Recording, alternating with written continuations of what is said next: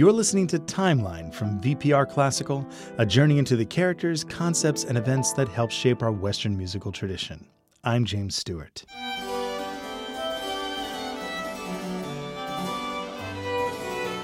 The Baroque saw many influential musical families as the craft and career of composition and performing was passed from father to son and daughter for generations.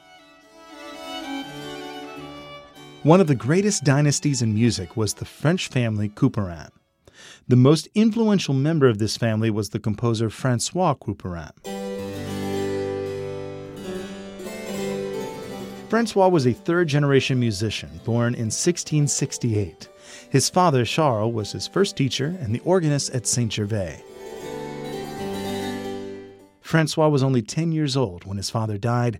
The church council at Saint-Gervais declared that François would take his father's place on his 18th birthday. They invested in his education, and by the time he took the role, he was already an accomplished organist and composer. Couperin married up, taking Marie-Anne Ansol from a very influential family as his wife in 1689.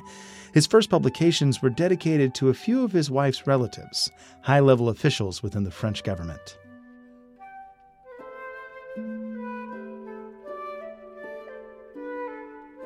In the days of King Louis XIV, it was necessary to gain royal privilege to publish and sell music in France. François not only was granted this privilege, but he was also appointed Louis's own personal music teacher in 1693. Couperin's reputation as a teacher was unmatched.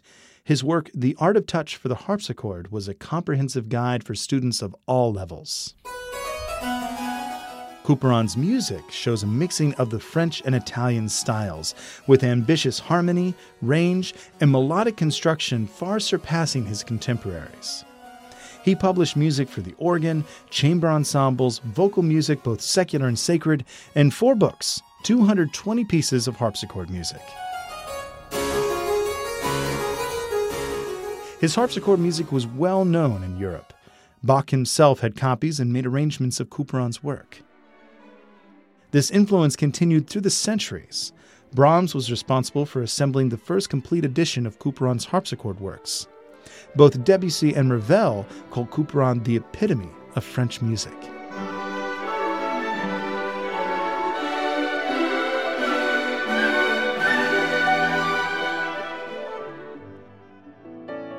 Find out more about François Couperin and explore the timeline at vpr.net/classical.